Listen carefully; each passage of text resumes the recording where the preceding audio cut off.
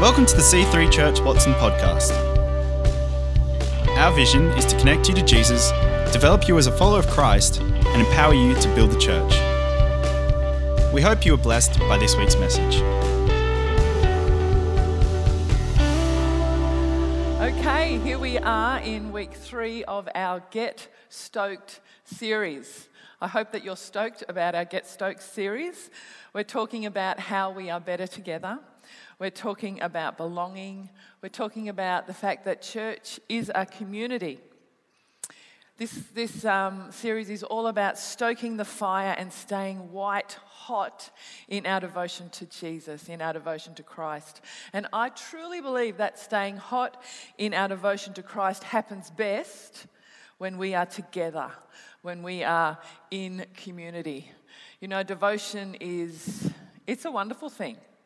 To be devoted means it's not that gushy thing that you feel for someone when you first start going out. Like when we first started going out, Paul and I did not sing "Hopelessly Devoted." That song. Now, half of you don't even know what that song is because you're way too young for Grease, but it was the happening thing when I was growing up. So I'm not talking about that gushy thing. Devotion, the more you are with someone, hopefully the more devoted you get to them. Because devotion means loyal and steadfast. And I'd like for us to give ourselves a spiritual checkup this morning. How is your devotion level? I'm specifically talking about your devotion level to Christ and his cause. Not your devotion level to the latest series you may be watching, or the person you are seeing, or some other thing, because we can easily get caught up in lots of other things. How is your devotion level to Christ as a disciple of Christ? Because that's our goal, right? Our goal is to be a disciple of Christ, and not only that, to make new disciples of Christ. And a disciple's greatest desire is to become, does that matter that the lights have just turned off? Hello, and there they are, they're on again. What do we think might happen? Should I go back to how's your devotion level?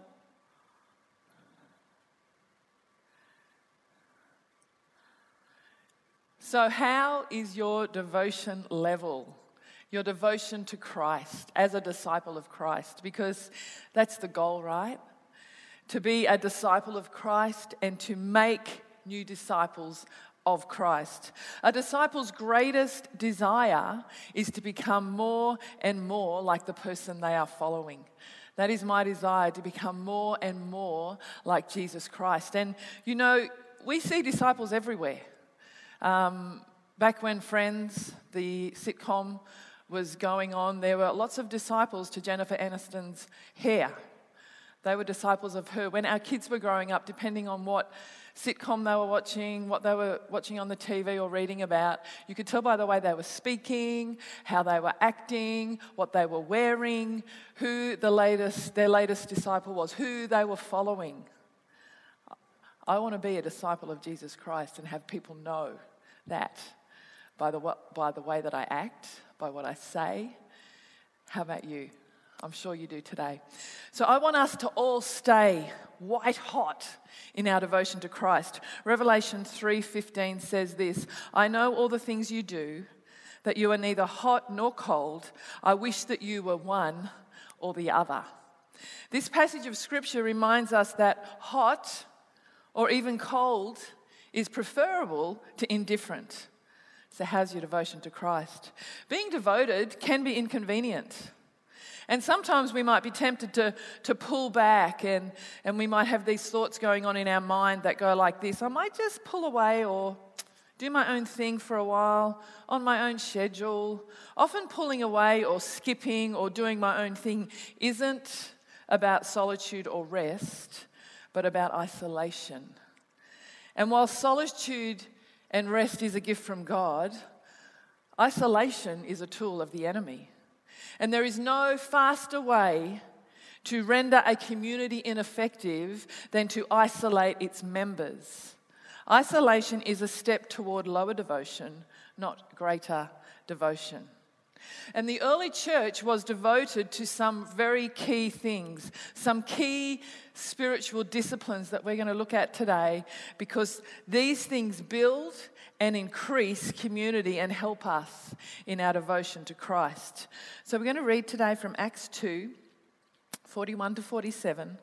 It says this: those who believed that what Peter said were baptized and added to the church that day, about 3,000 in all. That's pretty amazing. All the believers devoted themselves, there it is, to the apostles' teaching, to fellowship, to sharing in meals, and to prayer.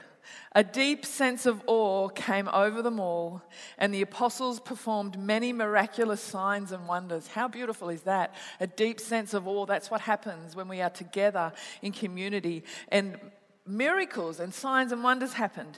And all the believers met together in one place and shared everything they had. They sold their property and possessions and shared the money with those in need. They worshipped together at the temple each day, met in homes for the Lord's Supper, and shared their meals with great joy and generosity, and all the while praising God and enjoying the goodwill of all of the people. And each day the Lord added to their fellowship those who were being saved. Sounds like church to me. Beautiful. All the believers devoted themselves, it says, to a few key things. And these are important spiritual disciplines, and they are the fruit of a church that has been genuinely touched by Jesus Christ and is following him. Each of these activities they devoted themselves to are their corporate activities. They're things that the early church did together. But this is not just togetherness, it is unity. And God, the Bible says God brings a blessing where there's unity. It's not just human affection, it was genuine love. And there was awe, there was wonder. I mean, it was absolutely beautiful. So we're going to look at those four things briefly this morning. The first one is the apostles' teaching. What was the apostles' teaching? I believe it would be reasonable to assume it was what we hear Peter talking about in his sermon in Acts 2, just before this scripture. It was the gospel. They devoted themselves to the gospel, the good news. And as they devoted themselves to sharing the gospel, people were responding. People were being healed. Miracles and signs and wonders were happening, and the church was growing daily. God was working in them and he was working through them, and there was excitement and there was wonder and there was awe and there was joy. And you know what? The gospel is still good news. It is still the good news.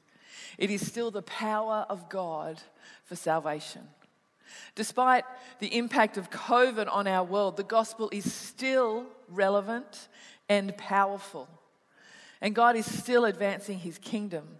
And the gospel, it never goes out of style or out of date, and it never loses its power. And we, as his disciples, must never lose our passion for sharing it.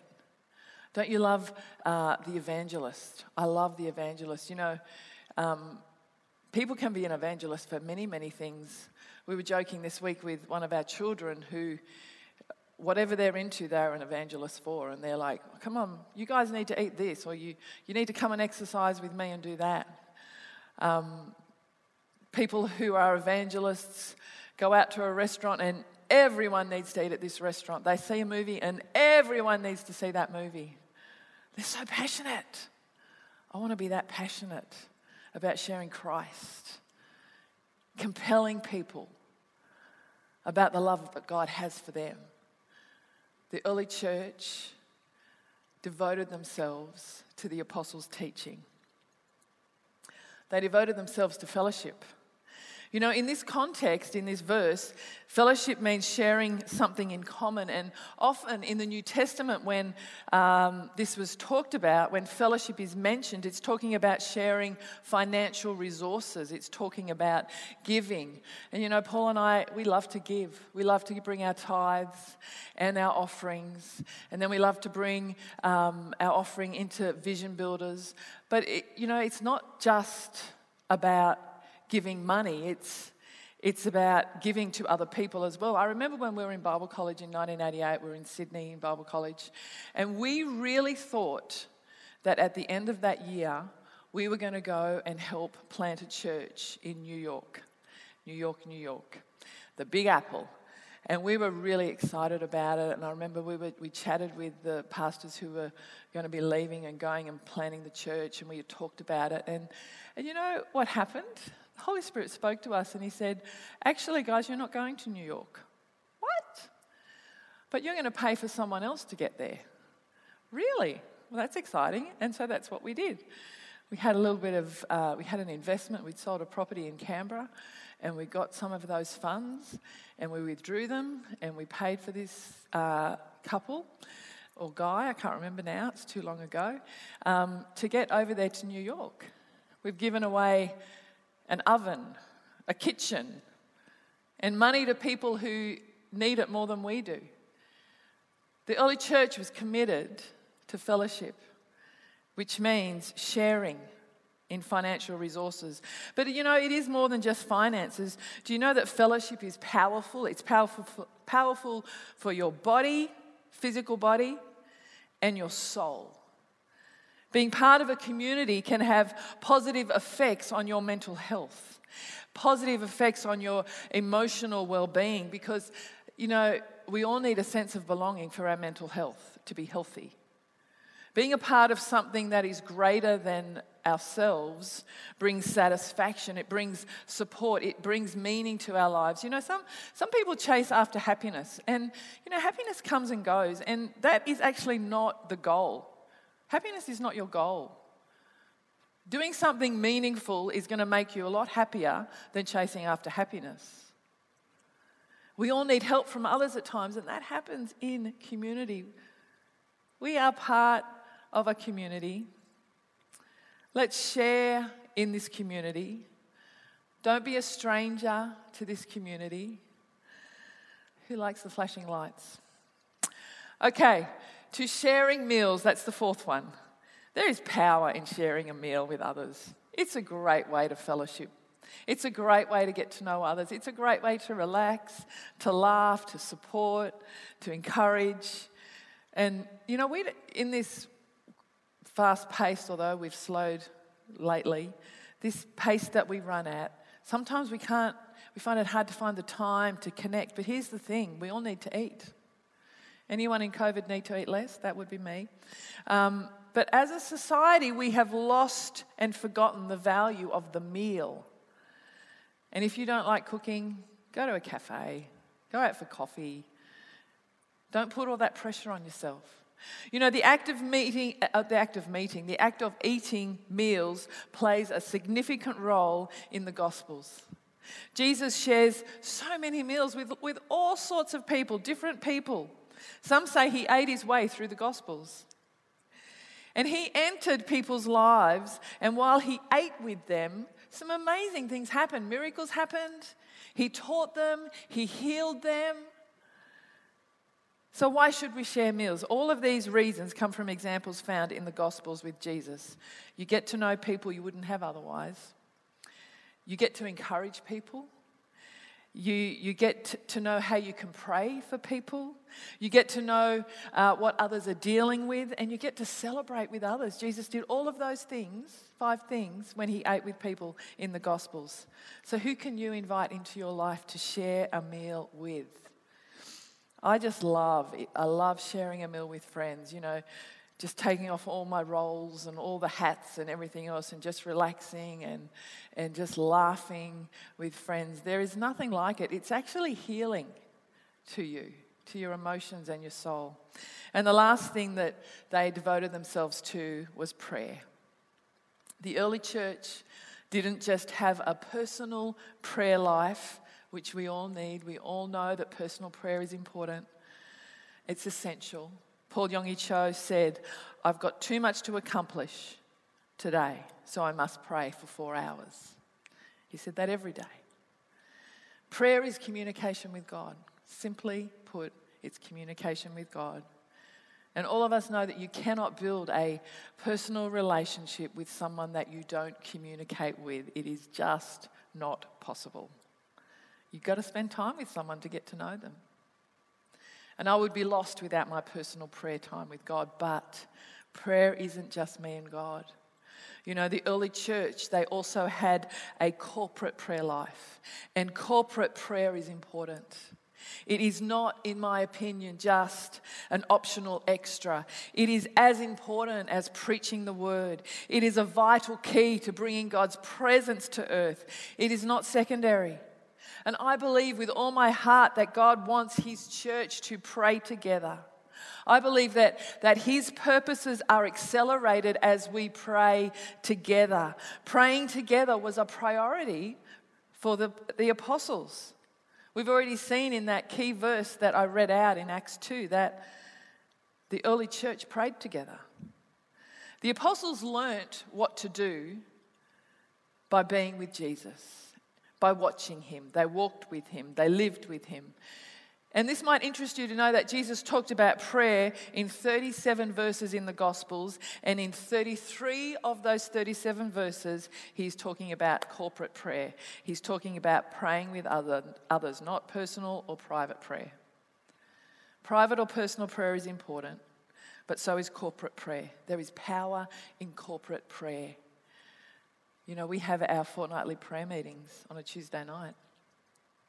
And I tell you what, last Tuesday, as I was stomping around this room, those who know me know that I stomp, I was walking around this room and I was speaking in tongues, and we went to a new place. Something happened in that meeting. God shifted something in the realm that we don't see, but we know is so real. Corporate prayer is powerful. That's another reason why we pray in every service together. Our Father, we pray together because we believe in the power of corporate prayer. The early church devoted themselves to 4 things. A lot of other things probably, but the 4 things we're talking about today from Acts 2. The apostles' teaching. Let's be passionate about sharing the gospel. To fellowship. To sharing meals. And to prayer. They were devoted, they were excited, they were enthusiastic. They were not perfect. They had not made it. But what they did have was a strong community. They had passion, love, and joy. They had a genuine love for God and for others. So as I finish today, I have 2 questions for you. They're going to come up on the screen.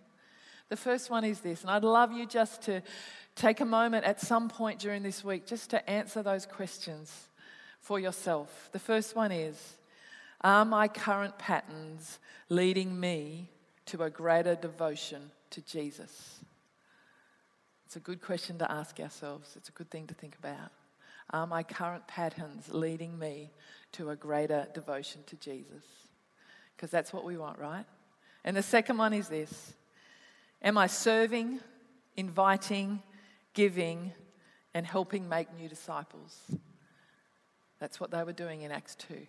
Am I serving, inviting, giving, and helping to make new disciples?